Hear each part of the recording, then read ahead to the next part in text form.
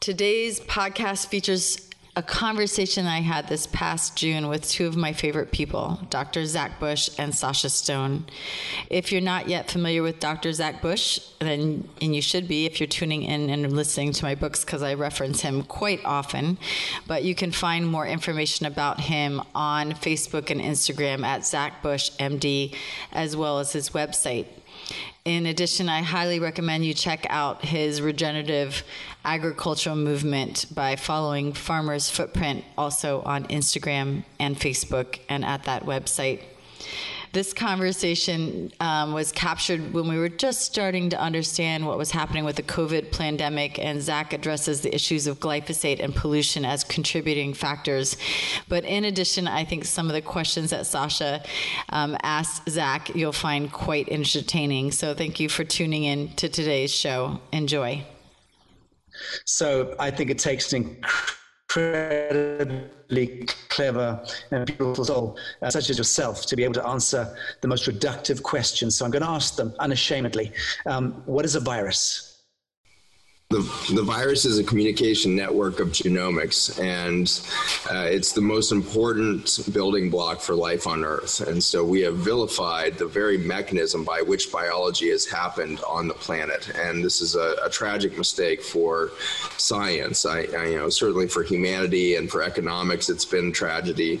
But I have a deeper concern for science itself, that we have allowed, as scientists and physicians, the demonization of nature. And that is a really sad thing. We are given such an honorable position to be able to be witness to nature with the most powerful tools ever developed: microscopes, telescopes, genomic sequencers. I mean, we are getting a glimpse into the very depths of how life has occurred, not just on the planet, but within the universe, and how biophotonics and physics actually produces the building blocks for biology to occur on a planet, and how that planet can then emerge with this bioactive, always regenerative, always eager to communicate, always eager to create more bounty and more biodiversity. And that life is what we have vilified by trying to convince ourselves and each other that these viruses are attacking us.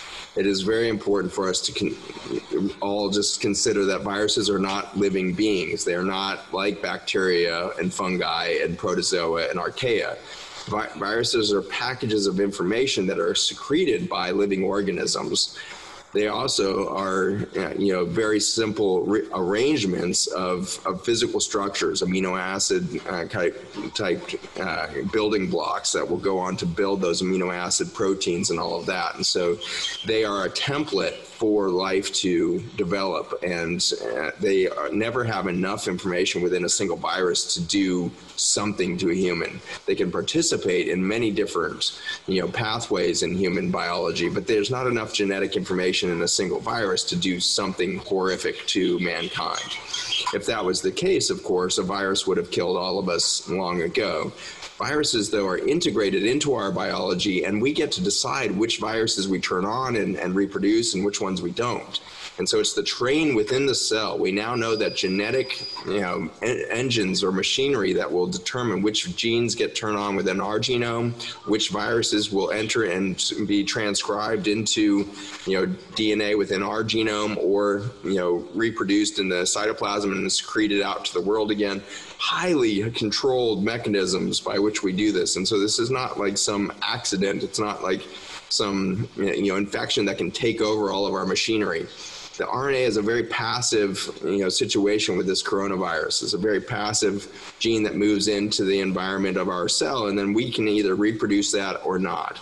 And as we've seen with this situation with corona, is the vast majority of people are taking this genetic update and have no symptoms to that. And so this is a genetic update to our species that's expressing an adaptation to the stress that we've induced on the planet.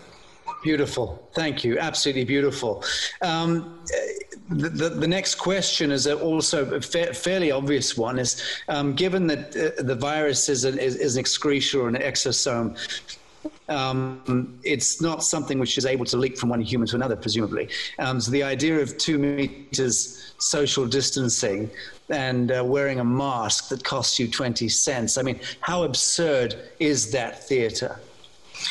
It would make sense if the particles that we breathe, so these respiratory particles that they keep telling us about that can travel 3 or 6 feet, if that's the only way viruses travel, then that would make some sense, because viruses are, once we go into a production phase of a virus, meaning that we have decided that we're going to reproduce this thing, and so we need to make this thing, this adaptation needs to be spread throughout our body and throughout, you know, the environment around us to help proliferate this update. And so we're giving this genetic update to the environment. Once we start into that process, we make that into a smart delivery system. And so we will wrap it in the correct receptors to get that to the right position within another cell in our body or to another, you know, external target.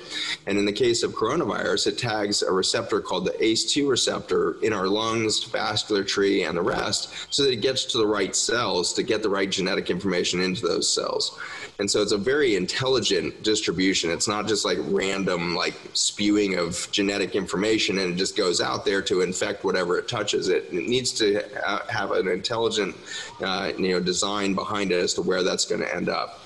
But as it turns out, we know very well that viruses were proliferating around the whole globe long before an animal ever breathed. And so these were building the fabric of life from fungi and plants and everything else. The viruses were slowly building the complexity and diversity within the genetic code of the planet.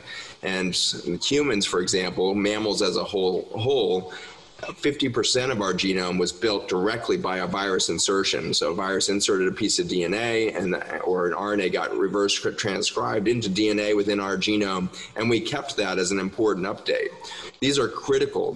We now know that without retroviruses, for example, like HIV, that all these retroviruses account for about 10% of our genome. And our genes that are updated by retroviruses or given to us by retroviruses allow us to do the very things that allow for resilience and regenerative capacity within our body. Stem cells actually can't be a stem cell without the gene from a retrovirus that was inserted a couple million years ago in the mammalian code. And same thing with a placenta, in fact, which gets really interesting. We could not have a placenta without the viral genomics that we adopted from the environment. And so we would not have had the first mammalian birth without the intelligence of the virome building that intelligence. And so we are, again, vilifying the very fabric by which life was built. And by vilifying that, it leads to all kinds of ridiculous mistakes in the public health sector. And so to think that we should mask our way away from viruses is erroneous on many, many levels. Number one, respiratory droplets that are being stopped by that is only one mechanism by which viruses spread. Again, they spread all over the world through aerosols, these airborne rather than waterborne respiratory droplets. Airborne tagged to things like dust particles, carbon in the atmosphere can tag the virus, and it can carry around the globe. And so there's nice studies out of Europe showing that when a virus is discovered in humans, you can then go up into ice caps and other desert environments of Europe and find the same viruses showing up at the same time. And so it doesn't take human travel. It doesn't take airplanes to move viruses around. Viruses were moving around the earth for billions of years. Wasn't waiting for humans to invent the airplane. And so this CDC kind of model of, this plane flew from here to there, sure, that can cause that infection in that individual, but if you just waited 3 weeks, that virus was going to coat the surface of the planet anyways, And so it's this perception that's always so narcissistic. We're so human-centric in our worldview, and we try to make biology fit to us as if we're, the machines that are moving it, and we're the machines that are distributing it, and therefore we need to be blocked. That virus is for the planet. That coronavirus was updated to all mammals on the planet. It wasn't just for humans. All mammals have the ability to absorb that virus. And then everybody's like, well, they're not getting sick. Well, of course not, because they don't have the cardiovascular disease, diabetes, and everything else that we have. And so we were dying from our morbidity, mortality, and our messed up biology from our toxicity. And so this virus that spread around the world didn't cause massive death in other large cats in the jungles or whatever it is. The ACE2 receptor is abundant within all mammals, and yet we don't see the same disease pattern. Brilliant. Thank you very much. And so that goes some way to describing why we're dying from exposure to this particular the toxicity of this particular virus. Is there anything more you want to add to that? Yeah, this is a really important mistake that we've again made in medicine. And if there's physicians and scientists and nurses listening to this, first of all, I want to just thank you for your effort. I know how exhausting it is to be in a hospital when there's a crisis at hand, especially when you feel poorly equipped for it and you feel like you can't help the patients that are coming to you who are suffering and dying, and you don't feel like you have the right tools. And so my hats are off to all of you who have been on the front line. It is exhausting. It is overwhelming emotionally. It is overwhelming physically. And you feel like, especially when there's a story of some deadly virus, you feel like you're putting yourself in harm's way and your family's in harm's way by being in those hospitals. So hats off to all of you who have been on those front lines. But what we saw, is going to take us, months and maybe years for us to really seep into, because it's a devastating story that we created in Western medicine here, is that we reached 88% mortality rates in New York City, in the most, medically advanced society, apparently on earth. We created the highest mortality of any virus ever seen. Ebola has a mortality around 30%, and we hit 88% in our ICUs. Nowhere else in the world did we see that kind of mortality happen. And so why are people dying if Zach is right that this is just like some benign genetic update that we're supposed to get? Like, why are these people dying? If there's not enough genetic information in that virus to cause death, then what's causing the death? And so that took some research. When this started happening, I was trying to figure out why this coronavirus, and what I found was that 2002 mimicked the exact same thing. And so SARS, it turns out, caused flu patients, hypoxic patients, that a few days later their lungs would fill with fluid, and then they would die of multi-organ failure in the weeks to come. And so that's exactly what was happening with these patients here in New York. And I didn't get that story until there was a nice Instagram post from one of the New York docs on the front lines, and he put together a beautiful story saying, we've got something wrong here. These aren't infections. These people are showing up hypoxic at levels I've never seen before and talking to me. They're not infected. They're not like acting septic, but they're hypoxic from the moment one. And then they get worse and worse over the days that follow. And respirators don't work. They seem to make it worse. You put them on a ventilator. They tank. And so he was just a call to act, for help. And so when I heard that they were turning blue, then we knew that, okay, they're showing up the same way SARS did, which was another coronavirus, and very similar to the current one. Then you look at 2012, MERS out of the Middle East, same pattern. And so we now can say, okay, there's a pattern that developed somewhere around, the 2000s, where coronaviruses, which has been with us since, 740 years ago, there was a very well-documented coronavirus, situation. 1,200 years ago, there's a suspected coronavirus situation. We've got a pattern of this virus for hundreds and hundreds of years, and then suddenly there's a change in its behavior, or our behavior around that virus in the late, 90s or early 2000s. Excuse me. And what happened during that time was a ubiquitous introduction of a chemical into our food system through genetically modified crops, which was called glyphosate or Roundup. And that compound happens to block the production of some very specific amino acid building blocks for specific proteins. And one of the proteins that is very reliant on these essential amino acids that are disrupted by glyphosate happens to be a gene that builds our relationship to viruses. It's a gene that produces an enzyme that, like scissors, cuts up the DNA of viral genomics when they come into the cell so that we don't overexpress this DNA. And so around the advent of glyphosate and Roundup, we see this event of an abnormal, relationship built to this. I'm going to slide out of the sun while we're talking. And so an abnormal relationship is built to these as we lose the enzyme control mechanisms by which we stay in a balance with these. And so through chemicalization of our food system, we disrupt the homeostasis of this virus in our genome. And then around that same time, we see the explosion of air pollution in China in particular, other cities around the world for sure. But China became our most toxic air polluted space in the world in the late 90s and leading up into the new century. And so by the time we're looking at 2006 and all that, you are getting pictures of Beijing where you can't even see the skyscrapers. It's just like buried in pollution. And it turns out that around that time, we were able to show that coronavirus and influenza bind to a carbon particulate in air pollution. It's called PM2.5. Particulate matter 2.5 microns is a measurement of this tiny carbon particulate that can bind many things in the atmosphere, including things like cyanide. And so when you have viruses that are being produced and go aerosolized, as they should, they will bind and clump on PM2.5. So now you don't have even distribution of genetic information. You have clumping of genetic information that's now tagged to go to the lung through the ACE2 receptor. And now you've got a delivery system for cyanide that's tagging that same PM2.5. And it turns out that cyanide poisoning presents with hypoxia, blue patients, who a few days later will present with multi-organ failure and disseminated intravascular coagulation or blood clotting in tiny vessels, and they'll die of multi-organ failure. Cyanide poisoning has been a long-standing, story of how people would kill each other in the dark ages and everything else. We've known cyanide causes this thing that we call histotoxic hypoxia for hundreds of years. And so it turns out that as soon as that New York doctor, described what he was seeing, it was like, oh, that's histotoxic hypoxia that they're seeing. And then, I gave a few podcasts on that, trying to get the information out there so that people would start treating cyanide poisoning. Because that's actually super easy to treat and almost free to treat. It costs like $10 for a cyanide poisoning packet.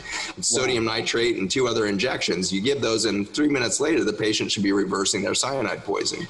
And so instead of a 3-month hospital stay, racking up millions of dollars of bills for these patients that are surviving COVID, a $10 package of cyanide, kit should be able to reverse this whole process, because you change the shape of the hemoglobin that's been poisoned by the cyanide. Now, is it really cyanide? It could actually be a dozen, at least, other chemicals that are carried in high concentrations of air pollution.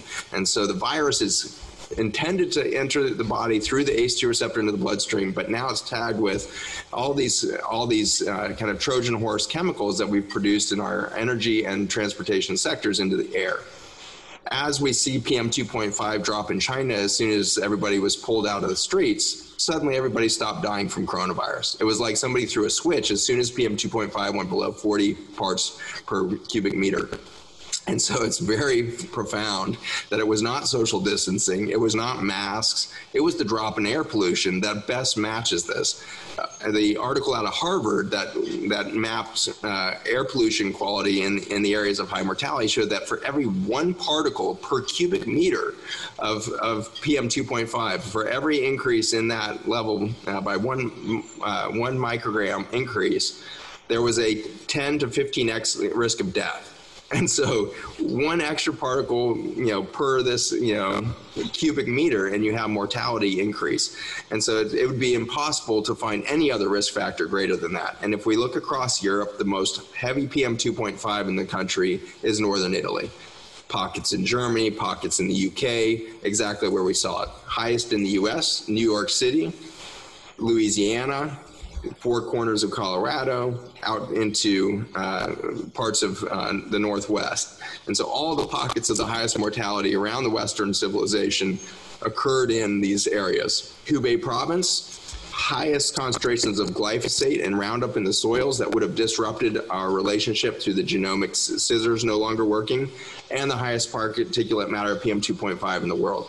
And so Hubei province was where this thing had to begin, really, because we had created the environmental stress that would encourage the virus to occur in the first place. The virus, again, is an adaptation signal to the world saying there is crisis, there is toxicity, there is need for change to happen genetically. Here's the genetic update.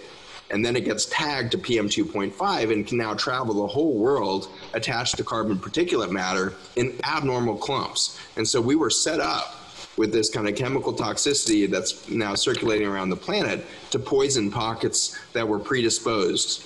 And those patients that died were cardiovascular patients, end-stage kidney patients, and diabetics. It took me a couple weeks to figure out why those three, because it should have been lung patients, right? It should have been COPD, emphysema, all of our typical risk factors for flu. In fact, it's a very simple solution in that those three conditions happen to have one unifying factor, which is they get put on the same two drugs. They all get put on a statin drug and an ACE inhibitor blood pressure medication, diabetics, cardiovascular, and kidney disease. Those two drugs upregulate the ACE2 receptor in the lung for this virus. And so through the pharmaceuticalization of our elderly, we create this incredible receptor device for abnormal toxic clumps of coronavirus, and then we vilify the virus for these patients dying not from infection, but from histotoxic hypoxia. 5,700 patients admitted to the hospitals in New York City were published in JAMA, and those 5,700 patients had no fever. Their average temperature was normal. Their average white blood cell count and their lymphocyte counts, normal, no signs of infection, and yet they were showing up blue, hypoxic, and with early organ failure, and days later would develop fluid in the lungs and secondary pneumonias in the hospitals, and then they would get the disseminated intravascular coagulation. They presented and died from histotoxic hypoxia that never got treated. And so there's a tragedy to the medical mind here in that we were told so much about this scary virus that it didn't let us think about the simple reality that was right in front of us, is these patients aren't presenting sick. They're presenting poisoned. And we just couldn't put those pieces together fast enough because we kept believing in this virus story. Fascinating. Thank you. What I love so much about your discourses, whenever I've heard them, Zach, you always bring it back down to the most sacred, the sacrament of the relationship between man and nature, simply put.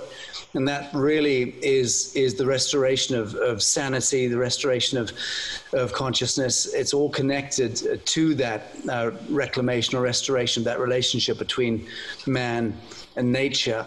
Now, knowing what you know, and with your best doctoring hat on, what is the path of least resistance, in your view, to the restoration of this seminal relationship between man and nature? Is it a wholesale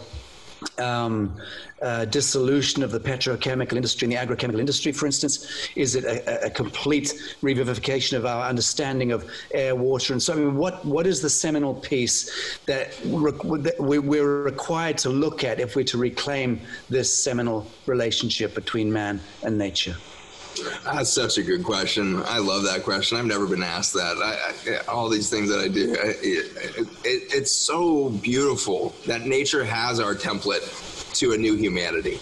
It's not a new economy. It's not like a new philosophy of energy. It's a new humanity that is waiting to emerge from Mother Nature. And the template is fascinatingly, I believe, founded in soil. Soil is arguably the most intelligent technology that's been created by life.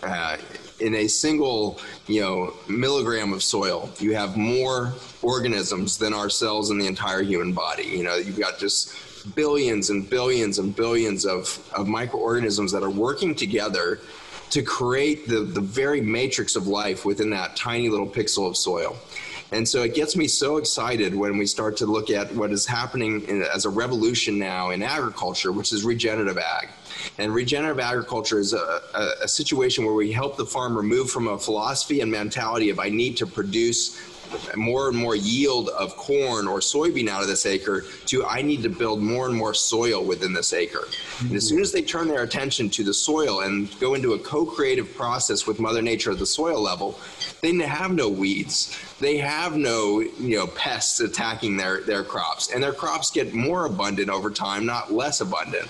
And so it's just this exciting generative effect that happens there.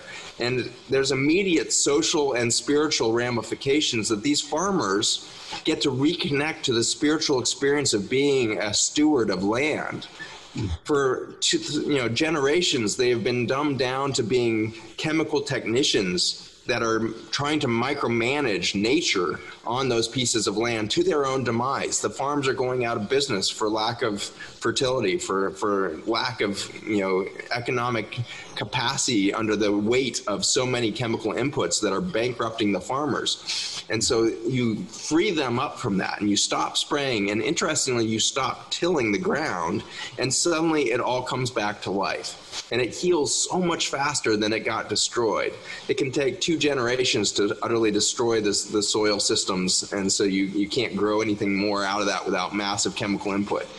But with one season of letting off that, 30 years of damage can be reversed, and you see life returning abundantly. And so Mother Nature, when we get out of the way, is going to explode with life. And we've seen this written in her code in previous extinction events. We have 5 big extinction events on the planet before this one that we're engineering currently. And in those 5 extinction events, every single time life came back more abundant with more biodiversity and more intelligence following the extinction event. This gives me goosebumps because it means that Mother Nature has in her template the pattern of stress and recovery. An extinction event actually induces a massive transformation of the virome. The viruses actually get to proliferate faster and through more creative variation than ever before because of the severity of the stress put on by an extinction event.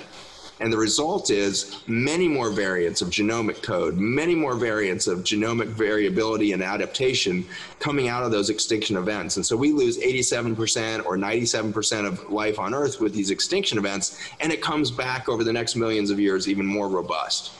We have an opportunity. If we align our food and soil system, that will clean up our air and water immediately. The air pollution is not just because we're producing too much carbon, it's because we killed the lungs of the planet. If the soil is allowed to breathe again, it can absorb 2,400 gigatons of carbon a year. We only produce 30.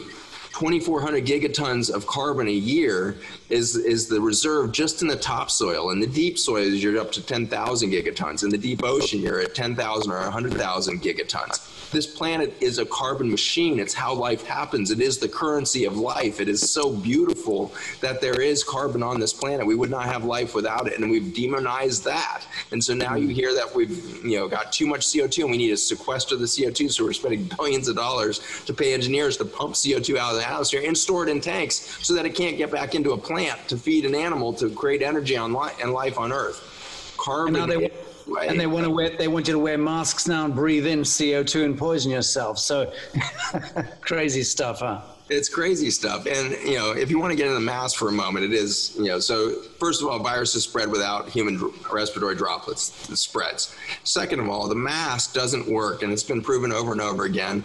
A nice little study for coronavirus was done that showed that if you put the N95 mask, the gold standard of respiratory, surgical mask or respiratory, influenza protection mask, on individuals that have coronavirus and are actively, producing that virus, there is no detectable virus on the inside of the mask as they're breathing it. It's all coating the outside of the mask when you swab the outside of the mask. So it's gone right through the mask and is hanging out on the moist droplet surface, on the surface of the mask, waiting for somebody to swipe that and pass it on in a respiratory droplet. So we're probably creating a massive nidus of virus on the surface of all these masks that we're walking around with. And then we take that mask off and we set it down on a counter, and you've got this pool of respiratory droplets, that are now there. So we're creating literally these naduses of it instead of evenly dispersing it through the environment so there's not clumped viruses. Then that's always the problem. If you get too much virus in a space, you don't have a biologically balanced space, you could cause a problem. And so the masks are becoming this clumping mechanism for all the virus there. And every time you now blow out, you've got this clumped respiratory virus that can spread off the surface of that mask. And so we know that it's not protecting us from infection.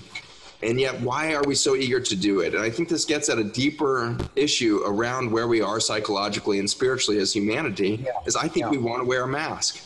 I think we were so eager to put these masks on because we wanted to do that because we're not comfortable with ourselves. We are insecure as a species, and we would like to cover up. I think there's a subconscious desire to meet this. That's fascinating. I love that, Zach. I mean, I've been calling it a ritual humiliation exercise, which I foundationally believe that this has been engineered as part of a broader occultic ceremonial ritual humiliation of humanity in order to, in a sense, shock doctrine us into acquiescence of the next great engineered horror, whatever that may be. And the business of masking ourselves from ourselves is about masking ourselves from our reason and our consciousness and so on. But I love what you say. And I think you must be right, because before anything is done to us, we have to permission it. And so, we call it in.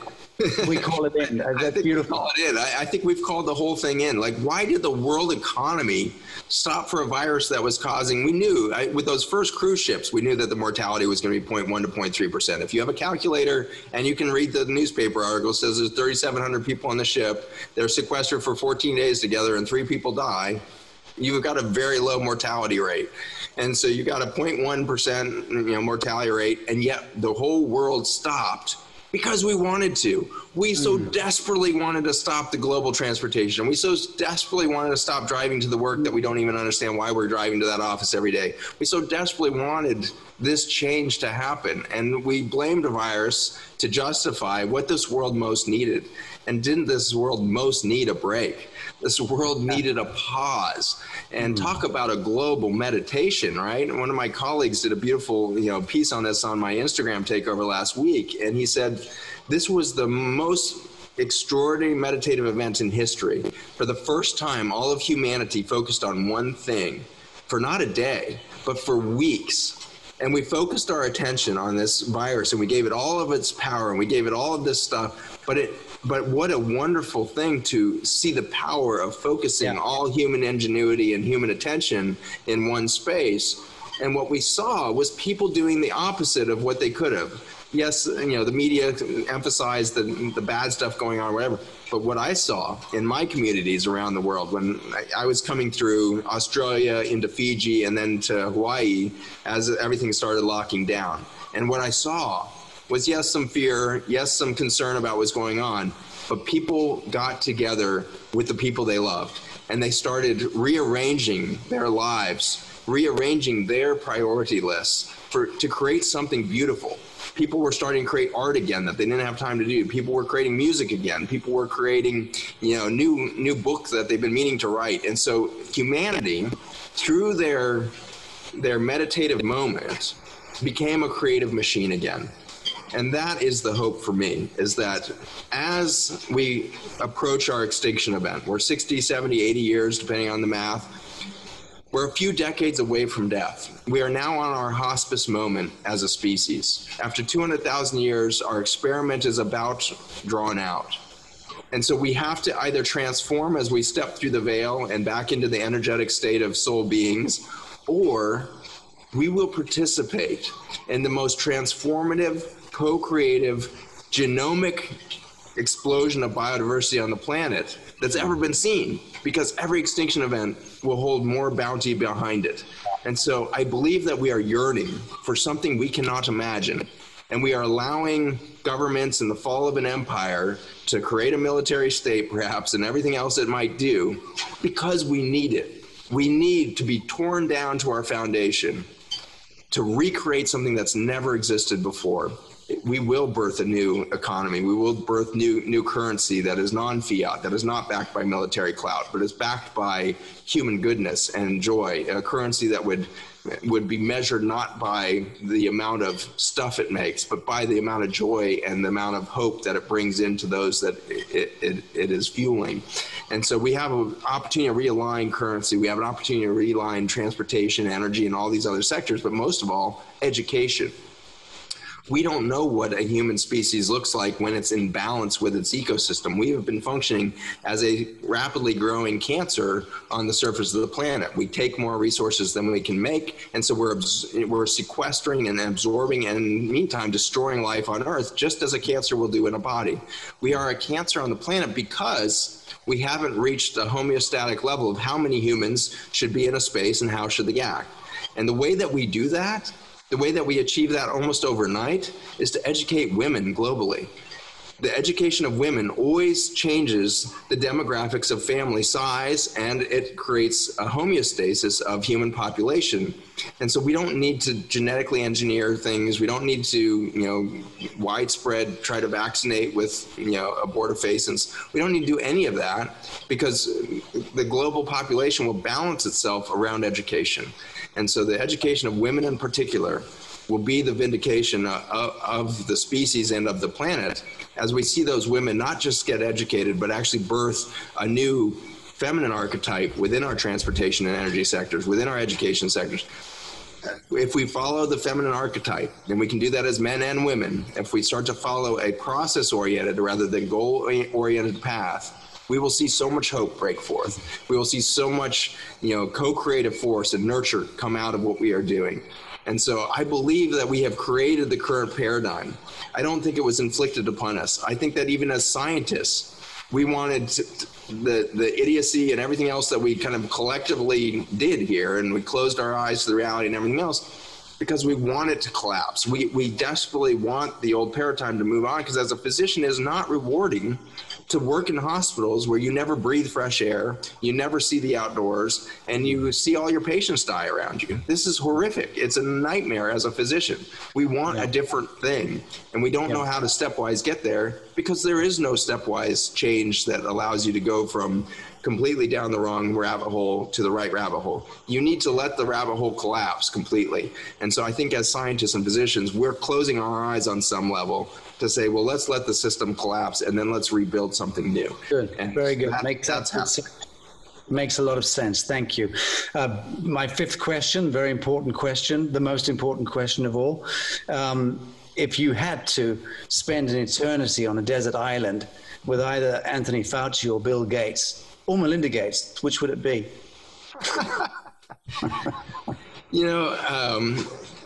I don't know Melinda Gates by personality well enough, to put her into that equation. I think of the two that I know that I can, dialogue with the best, I think it would be Bill. I think that, when you watch that recent documentary on Bill's brain, I think it was called or something like that, you have an individual who has an extreme analytical mind. And he's trying to solve a problem that he sees on paper. He's in a diner, in a greasy spoon diner, and he's sitting there with his buddy, and they're going to solve polio, and so they're mapping it out, and they're showing each other the maps of where the polio jumps up, and then they pound down the polio there by rushing into vaccinating, and then it pops up right where it had been a couple years before, and they're playing this whack-a-mole game with polio. And the easy, discussion that I will have with Bill is, what if there's actually a three-dimensional chessboard here? Right now, you're running around on this two-dimensional board trying to pound out a virus that's been there since way before mankind. But nonetheless, you're trying to pound it out. But you were given the wrong board. The scientists that are advising you gave you the wrong playing board. You, in all of your intelligence and all of your analytical mind, can't win this game because they gave you the wrong board.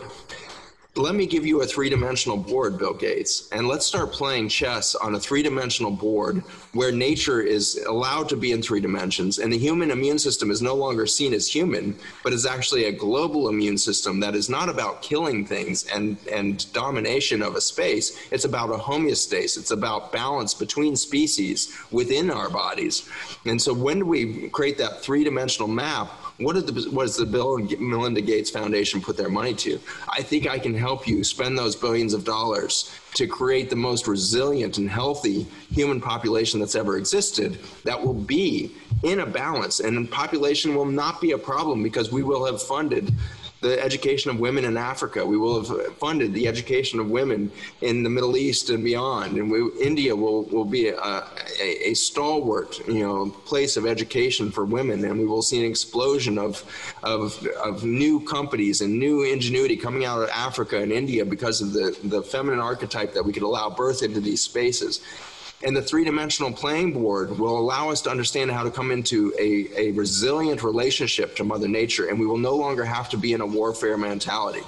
And that's going to free up all your time, Bill Gates, to solve the only viruses that have ever caused any harm directly to humanity, which are the computer viruses that are fucking up our communication network. I'm sorry for that word. I guess we're on live here. I'm sorry. No problem at all. Edit that. But the reality is, it is our demonization of nature that has now allowed us to build the templates of computer viruses and the like that are causing harm. And so we can pervert nature into our technology, and we will do great harm for it.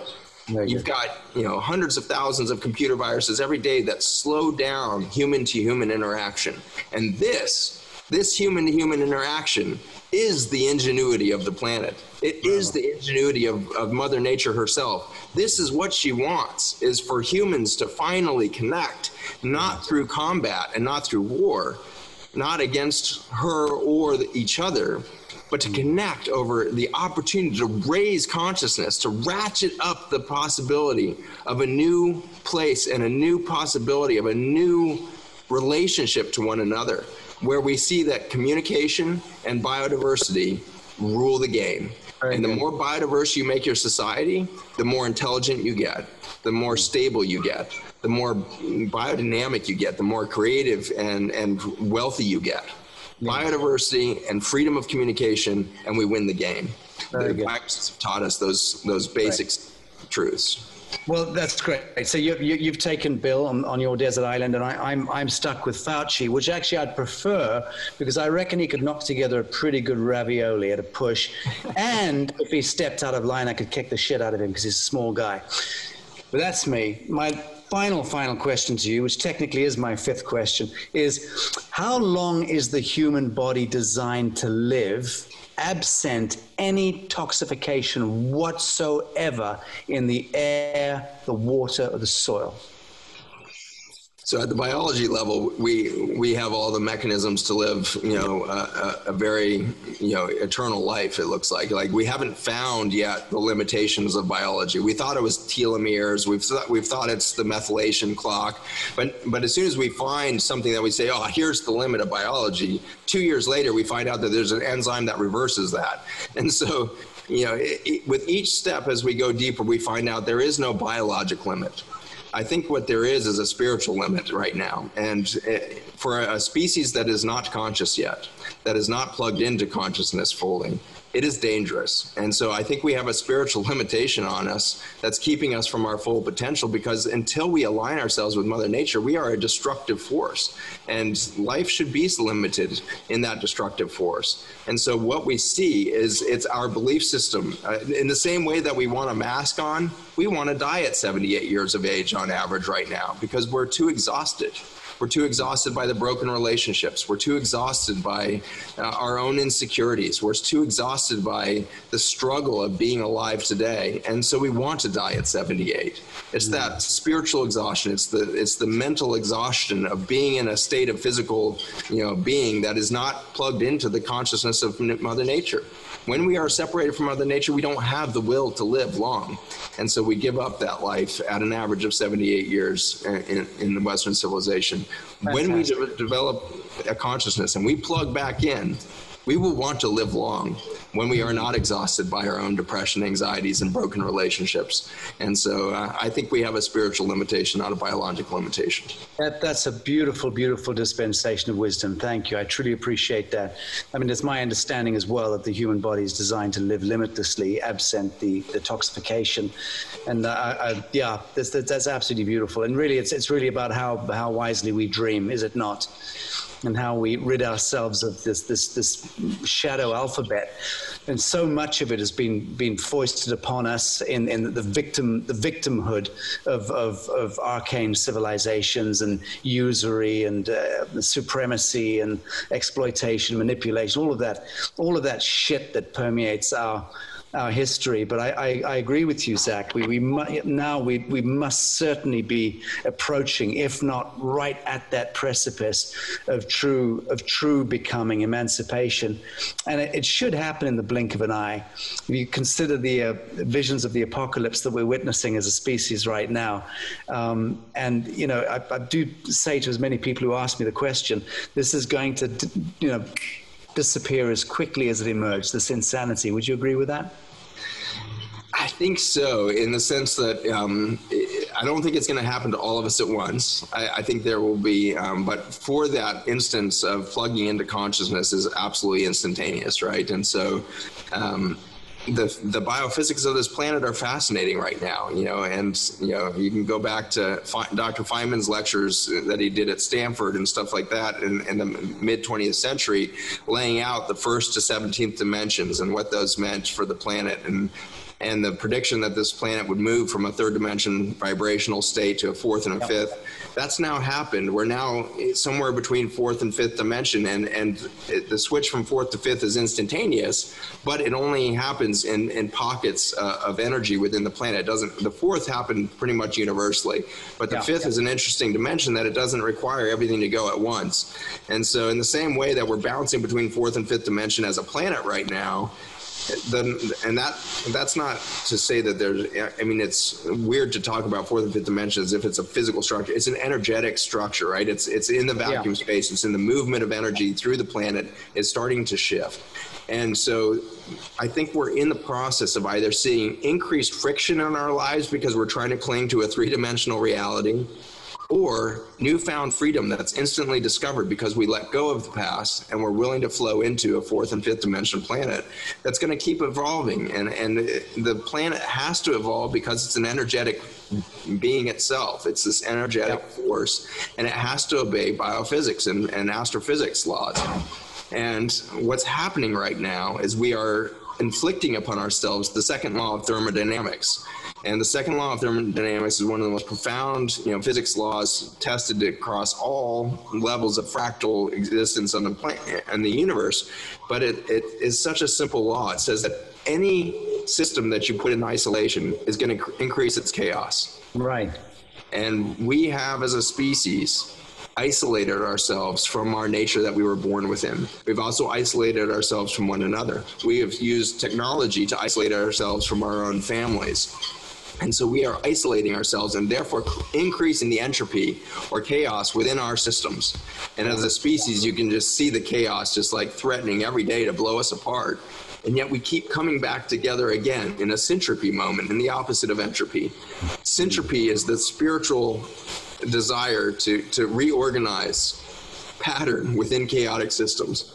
And so we have a syntropy tendency because we're not physical beings. We're spiritual beings here on purpose, ready to met out the most beautiful joy and the most beautiful love to one another. And we have to do a syntropy moment to do that. And to do that, we have to become non-isolated. And so what gets me excited about, you know, something like Black Lives Matter is the English words there, Black Lives Matter, sound very isolating and sound disconnecting, and they can be used that way. But what's really happening, I believe, in the energy below those words is let's reconnect the minorities that have been suppressed and systematically and systemically, you know, abused. Yeah. If we reconnect that, we are going to see a syntropy moment for all of the species. And so when we see a horrific event, whether it's a Vietnam War in South Asia or, you know, massacre of black people in the streets, whatever it is, if we rush our attention there and say, this is the horrific results of disconnect and isolation, let's reconnect with love to these people. And there will be a syntropy event within our species where we reorganize, we decrease the chaos for our reconnection to that one individual that became isolated. Yeah. And we see this in our cancer patients in clinic every day. It's a year and a half into a cancer journey where the patient has been taught that this cancer is part of their body, that is a result of isolation and loneliness and therefore increase in chaos within that single cellular system that's now threatening the whole organism. And if you help them love that organism, that cell system back into their body, stop fearing the cancer, stop having paranoia over the cancer, instead see this as the greatest gift that they've ever had because it has reorganized their whole world view. And they are loving differently. They're tasting differently. They're seeing differently. It's reorganized their whole reality. And a year and a half in, they say, this cancer was the greatest gift that I have ever been given. It has totally transformed me. That's where we are as a species now. We have our terminal cancer diagnosis, but we can step off of our hospice situation by reconnecting, and we will heal so deeply. And as you said, so rapidly. We will so rapidly heal as a species when we reconnect. And I want you guys to, in the audience, to think about what you've been feeling the last 4 months and then transmute that. Because I think there's a lot of paranoia, there's a lot of fear, there's a lot of sense of us and them. They are inflicting us with this thing, or they are telling us these lies. We are creating those lies. We are a species that is in a chaotic, entropic environment. We have created the chaos within us. We have created the chaos of our minds through our isolation. What you are feeling is not us and them. What you are feeling is us in chaos. And if we reconnect, we will feel singularity. We will feel this extraordinary thing where there is no loneliness left. There is no isolation left. And we will create so much differently, whether it's the buildings we live in, whether it's the love we make. We will create so differently when we are connected and the syntropy happens. And it will be a beautiful thing. And there will be we'll find out there is no conspiracy theory. There was only isolation. There was only loneliness. There was no deep state as it was. There was just a deep mind that was isolated, and it was a human mind that was isolated. And we created that. We did that. We are part of that. The deep state is our subconscious, maybe, of a species that's in isolation. And the subconscious is chewing us up, just like my subconscious does when I allow myself to be lonely from my wife and loved ones. When I isolate, I can self-abuse myself. I can come up with the darkest stuff in the universe through that subconscious mind. We see that reflected in what's often referred to as the deep slate or the cabal. I hear all these words. It's like, that sounds like my subconscious. That sounds like what we're doing. We are creating this thing. And if we choose to reconnect, it will dissolve instantaneously because it cannot exist in a place of syntropy. Beautiful. So through this great tribulation that we're clearly moving, we move into the absolution, and the absolution can only ever be a repair from the trial of separation into the next chapter of our spiritual unfoldment. Dr. Zach Bush, thank you so much. Such a beautiful conversation. Thank you. That was an incredible fifth dimensional conversation, birthing us into this new earth that we are all creating. It's fucking brilliant, Zach. I cry every time I hear you. And Sacha, the added dimension to that. Thank you. My heart is so full, and I know everyone listening in that this is going to reach so many people. So I thank you both, and I encourage you, and thank you also, Zach, for making space for the feminine, the voice. I mean, bringing in the syntropy and this conversation of the feminine voice. We have formed a Mama's Alliance, and this voice is being heard through this platform. We want to encourage everyone, whether they're doctors and scientists or philosophers or concerned citizens, but definitely the mamas, to show up, get in the conversation, because we want to hear your voice. So that's the invitation, and I thank you for making space for that. So we encourage everyone, if you haven't already registered for the World Health Sovereignty Summit on June 20th, 21st, we'll put the links below. It's reclaimyourlives.com, and we want to hear from you. So thank you both. Beautiful, beautiful, beautiful. So great. Thank you, Mommy. Thank you, Zach. Lovely seeing you again. Thank you, Sacha. Thank you for the conversation.